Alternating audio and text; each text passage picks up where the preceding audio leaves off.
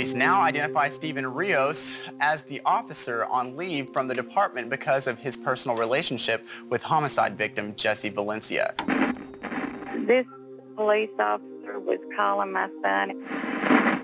He was just harassing him to the point that my son was afraid of him. The fate of the former Columbia police officer Steven Rios is in the hands of the jury.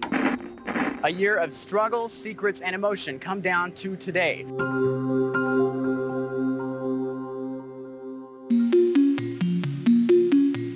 From KXAN News, this is Catalyst, an investigative podcast. I'm your host, Josh Hinkle, and this 6th season of Catalyst. Were you ever worried for his safety because he was gay? It always made me nervous, and I kept thinking to myself, well, I'm not going to be there to protect him.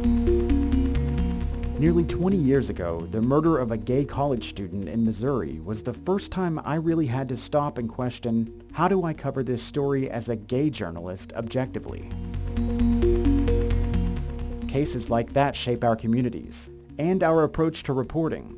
As our team of journalists explore a record number of legislative proposals impacting LGBTQ Texans, they share the point where personal and professional experiences intersect. Where I grew up is a small town that probably the worst thing you could be called was gay. It was just trying to survive in that environment. It's something that's hard, especially in an industry where we value this idea of objectivity, but at the same time, our identity is part of who we are.